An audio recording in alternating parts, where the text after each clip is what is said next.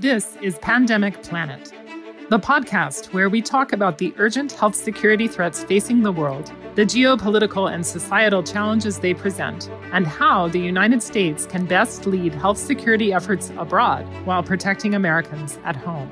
Pandemic Planet is the podcast series of the CSIS Commission on Strengthening America's Health Security. While our sister podcast series, Coronavirus Crisis Update, focuses on what's happening in America, here on Pandemic Planet, we'll look at the global and geopolitical effects of health security threats. Welcome to Pandemic Planet.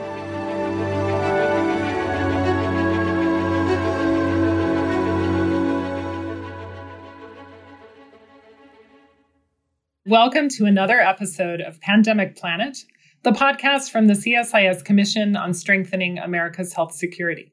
I'm Catherine Bliss, a senior fellow at CSIS, and I'm joined by my colleague and co-host, Steve Morrison, Senior Vice President and Director of the Global Health Policy Center and the work of the Commission. We're joined today by Adrienne Thomas, Vice President for Strategy and External Affairs for Johnson & Johnson Global Health. At Johnson & Johnson, Adrienne oversees the company's policy work related to global health security and pandemic preparedness, multi-drug resistant tuberculosis, and the development of vaccines to protect against infection with HIV and other global infectious disease challenges. A physician and clinical pharmacologist, he has deep private sector experience in drug development, product management, and clinical trials. And he's here today to talk about the subject we keep coming back to on every episode, the COVID-19 pandemic and its effects on the politics, economics, and social aspects of global health policy, programming, and service delivery. So Adrienne, welcome to Pandemic Planet. So it's March 2021. We're a year plus into the COVID-19 pandemic, right around the time many of us went into lockdown and our worlds turned upside down 1 year ago. And yet, at the same time, another World TB Day is upon us. So I want to get to tuberculosis and to talk about some of the interesting work and partnerships that are taking shape within that area of focus. But first, let me say congratulations on the recent emergency use authorization from the FDA to the Johnson & Johnson vaccine, February 27th, and also the subsequent announcement that Merck will be partnering with Johnson & Johnson on production for the U.S. market. I understand doses are already being delivered at sites around the country. There are photographs everywhere, and it's very interesting to see. I know this is a recent development and that there's not a lot that you can say, at this point. But I wanted to ask you to comment on the international collaboration, technical innovation, and partnerships around development and production that really brought us to this point where, within 14 or so months, we have several vaccines that have emerged for emergency use and many more in late stages of investigation for a virus that none of us really knew about not too long ago.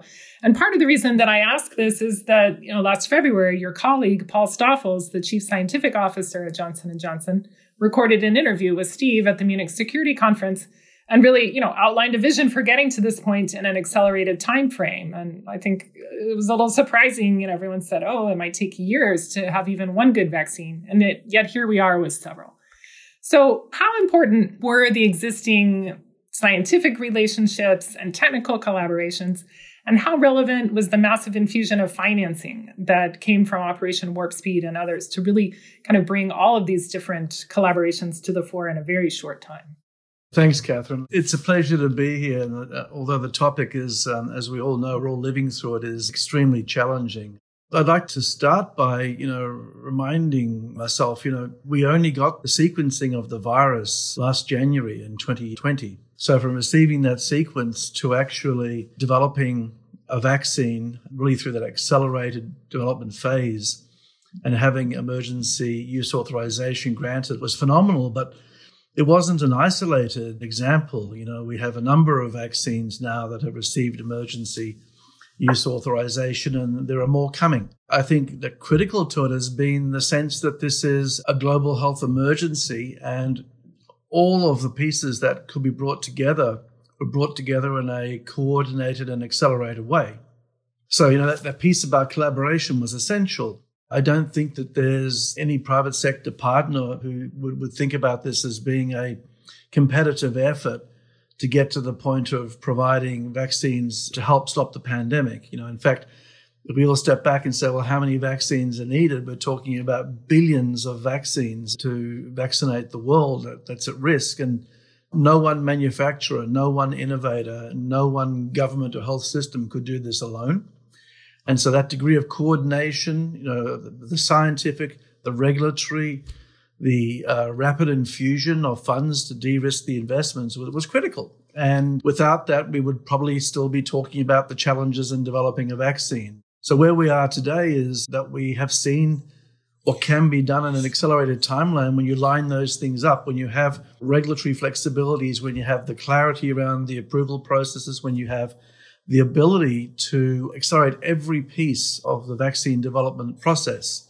And of course, the other part is, going at risk as individual manufacturers for starting production before we actually have an approved product, which is also very atypical. So one of the reasons that we're able to have so many vaccines, and I know, by the way, the paradox is that the world says, why aren't there more?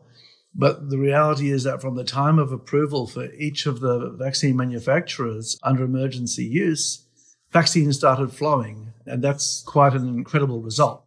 Adrian, may I just interject here at this point? Congratulations. Just to second what Catherine said. And looking back on Paul's podcast a year ago, February 14th, not only was it really prescient what he said at that time, but how determined and confident he was that they could achieve this, and was an emblematic of some kind of deep shift that had happened within the industry and across regulatory and governing agencies, that this enthusiasm and confidence was there. I know we're hoping to regather the Munich Security Conference this coming summer. I know J&J is now actually becoming a much even stronger partner there, which is great.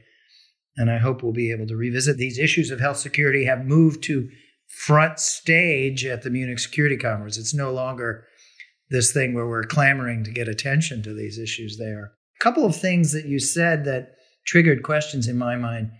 What we've seen is a kind of wartime mobilization, right, across many countries because of the gravity of this pandemic. And we've seen that in terms of the scientific model for accelerating the development of vaccines, it's convinced the world that what we thought was unthinkable is now, in fact, achievable. The first question is what is this going to mean for the future in our expectations and the way we structure the capacities?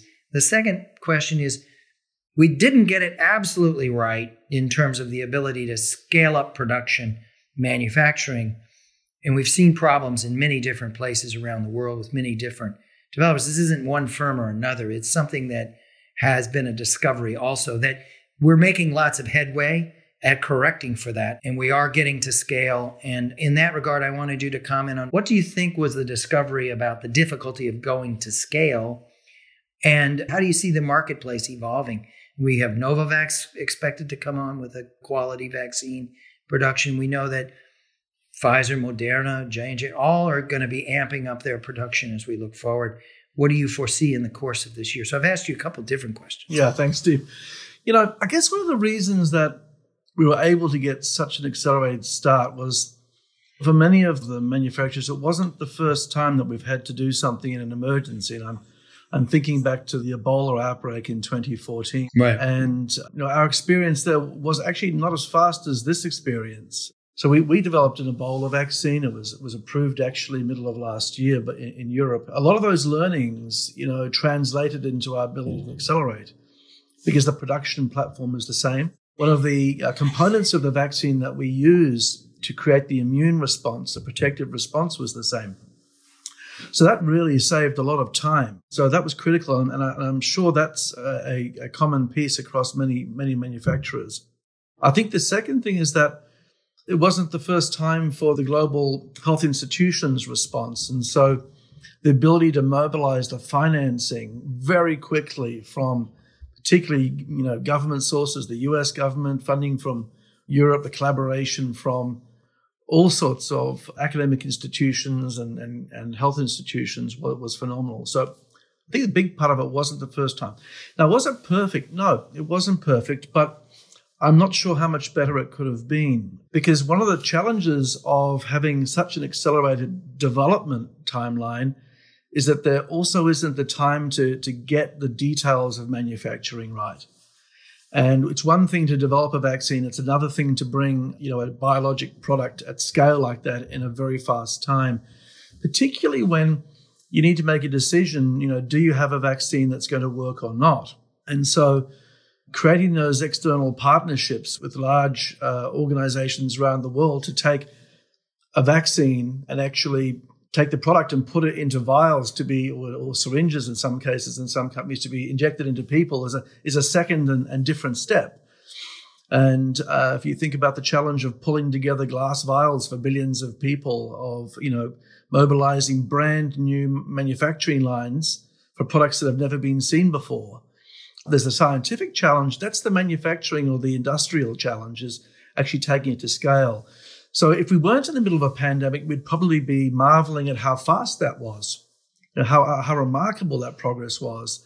I think the reality is we are in a pandemic, and it's crippling economies, and it's devastating to human lives and families and communities. And so nothing will ever be fast enough. But certainly it was not perfect, Steve. What are you expecting in the global marketplace looking ahead as J&J, as Pfizer, Moderna scale up, as Novavax comes on stream, as the Chinese and the Russians, Sputnik V, the Chinese vaccines, and what's happening with the Serum Institute of India, and now we have Bhartan Biotech? Yeah, that's a great question. And, I think there are a number of things to think about. First is that we have the immediate pandemic period, and the challenge is, how do you vaccinate as many people as possible to slow down transmission and try and reduce the number of infections so that we actually can get a control over the current outbreak. The second thing, though, it's a bit more challenging, is we've already seen a number of what we call variants emerge. So in essence, mutations of the original virus. Some of that mutation is driven by uncontrolled infection and transmission. So one answer to developing mutations is to vaccinate people as fast as possible. But the second is, as we think about the future, is today's vaccines, are they going to be able to cover all of the imaginable variants that may emerge in the future? Possibly not. And so I think, we have on one hand the challenge of take what we have today and scale it. And the other challenge is, do we need to start thinking about how we cover the variants for the future? Will that be through brand new vaccines, or will it be through changes in booster doses? And those are scientific questions that remain to be fully evaluated. But I would say it's a little bit like the target's moving. So, we have to start with what we have and as effectively and quickly as possible control the current pandemic. And then the second piece is, okay, what is this likely to evolve to? Will it become like a form of a seasonal flu? We just don't know yet. Yeah. We also see, we've been in a period of scarcity relative to demand. And there's a tension between the most wealthy and powerful countries trying to satisfy their demand as against planning for timely, safe, effective, ample vaccines for low and middle income countries. But we're looking at a point sometime in the second or third quarter of this year in which we're going to tilt from scarcity to abundance, it would seem to me, when you look at the projected production formulas as we overcome the manufacturing barriers, as we get that better. And how do you see the world changing when we enter a period of abundance, just the psychology and the politics of that? It's interesting because I think the sequencing of virus was shared a little bit over 12 months ago. So the starting point for most of the innovation was the same point in time. And so it's not so surprising that the finishing point, the point of review and approval of a developed products, is going to be within 3 to 6 months of each other, of different products. And then each of the products needs to scale. And so I think you're right, Steve, there's going to become a point of time at which when we start to scale, it'll all be within the same time frame, and we will see shortage turn into adequate supply. But the demand side is going to move. It's going to move geographically. I live in the US, as you know, Steve, and here we're expecting to see that the ability to access a vaccine is going to be satisfied around the May, June timeframe. That's not the same for every part of the world. And in fact, if we think about most of the what we call resource-limited settings or the low-income, low-middle-income countries where health systems are perhaps not as strong, where refrigeration, let alone freezing, is hard to achieve reliably in rural and remote settings outside of cities, we can expect that it's going to take at least a couple of years, maybe more, to fully vaccinate the world. So even though we may satisfy demand in one part or the other part, then the challenge will be, okay, if we move beyond the US, we move beyond Europe and the developed world, we still have a huge number of people that remain at risk and need access to vaccines. Now, that's not to say that we should wait until that point. I mean, we have to make sure and be committed to the fact that we can't be successful, first of all, in solving the pandemic unless we solve it everywhere. But the second thing is that we have to be committed to principles of equity and access. But just the reality of supply chains, of timelines, of the complexity of health systems means I don't think we'll see that saturation point, this year at least, Steve. Yeah. And then, as I've said, as the virus moves and changes genetically, then we will have a different problem to solve, or a shifting problem to solve. Thank you. Catherine, you've been giving a lot of thought to what this may mean for tuberculosis. And of course, Adrian's one of the world's great experts on tuberculosis. Catherine, what do you think? Well, sure. I mean, COVID-19 is obviously a crisis of the moment, and we don't know what its future will look like. But TB has been a global crisis for quite some time. And even before COVID, tuberculosis killed an estimated 1.4 or so million people per year and infected 10 million people, at least in 2019. 400,000 of those cases each year resistant to 2 or more drugs. Now, under COVID, with the diversion of health resources, finances, personnel, and even diagnostic equipment like GeneXpert to COVID response, there's been a great deal of concern that progress on global TB could really suffer. And the economic disruptions and food insecurity, linked to undernutrition and other issues don't help either. And so some people are predicting that over the next 5 years, we may see an additional 6 or more million cases than we would have seen otherwise, more than 1 million additional cases per year, just because of the setbacks that we've experienced under COVID globally. So, I would ask you to think about what has really been lost in the efforts against TB during this COVID period, beyond kind of the closure of clinics and, or what have been the implications for patients who otherwise might have had to go into clinics for injections or for diagnostics. How have things been impacted, and what are some of the innovations or workarounds really to try to make the best of a new situation around tuberculosis? Catherine, I think there's no doubt that the pandemic has caused in many countries a reprioritization of global health and health priorities. And in almost every country, there are fixed resources in healthcare, particularly in the parts of the world where tuberculosis and drug-resistant tuberculosis are a high burden. The number of healthcare workers per 10,000 is far, far less than we see in the US and in Europe, or where I was born in Australia. So there's no doubt there's been an impact, and the Bill and Melinda Gates Foundation published a partners report which suggested that maybe a decade of progress has been lost. I'd say on the one hand, it's an unavoidable impact because we had to solve this pandemic. On the other hand, I think there are some major lessons that show us that having strong health systems, resilient frontline health workers capacity, diagnostic capacity. We talk about PPE. Well, those masks were diverted to be brought into the service against the pandemic. So we've learned a lot about that. I'm privileged, actually. I represent the private sector constituency on the Stop TB Partnership Board. And I work with cross-sectoral board members, governments, institutions, donors, affected communities, academic groups. And we have incredibly strong, committed constituencies that are working in the fight against TB. But how could we accelerate and get more traction against TB during the current pandemic without being tone deaf?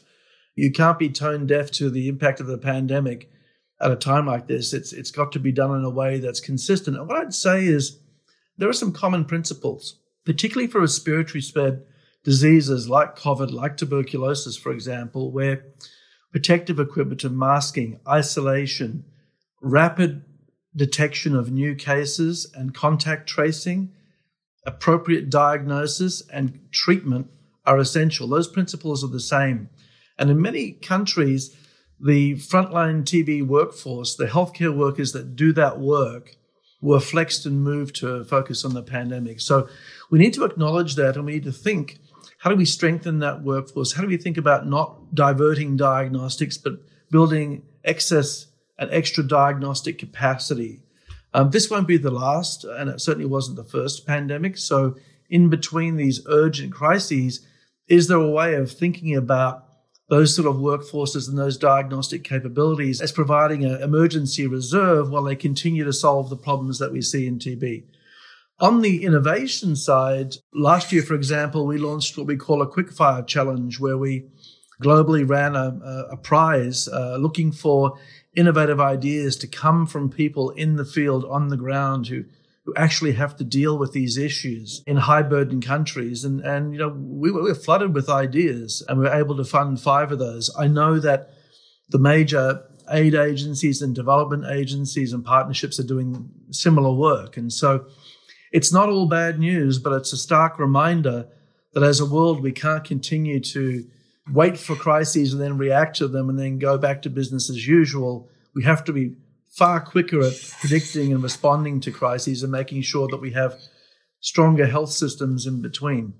Well, that gets to the point, really, of we have been stuck for a very long time in this cycle of going from crisis to complacency and neglect over and over again. And whether this is such a profound and scaled 100-year pandemic that shakes us so badly and so profoundly that perhaps we've crossed a threshold and we will make those sort of systemic long-term investments that we haven't had. And I would hope that what it means is that we have a larger coalition of interests that are committed to a sustained approach. In other words, it's not just public health people, biomedical experts, folks who are focused on healthcare, but it's all of the sectors of society who have been so dislocated and damaged by this that would, I hope, stand in favor of a much bigger and more sustained approach to building these capacities, and that maybe we can finally break that cycle in some fashion.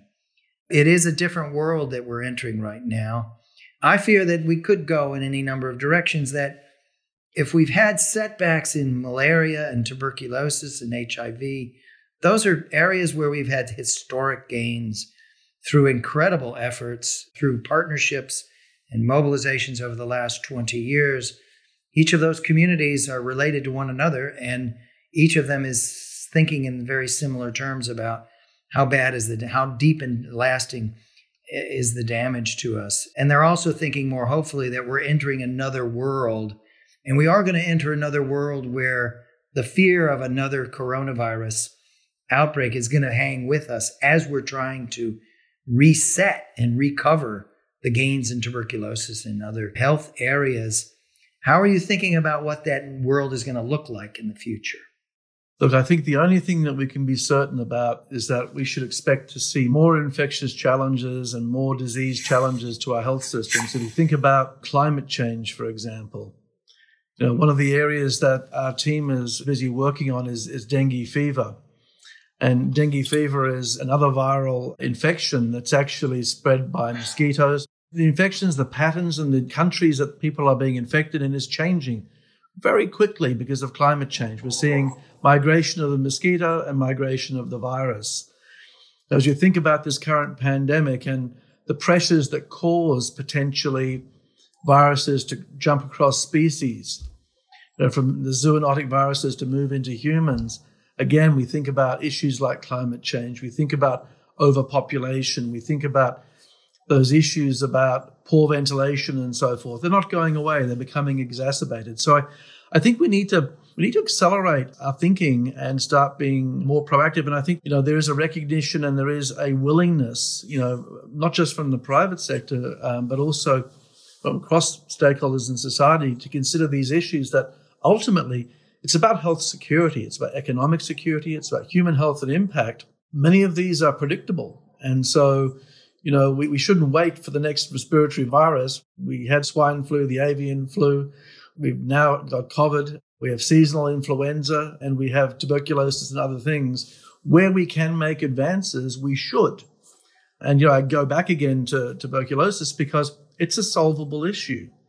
One of the reasons that we're so concerned about the current pandemic is people have been locked down and they've been in their households, and household transmission of reactivated tuberculosis is a big issue.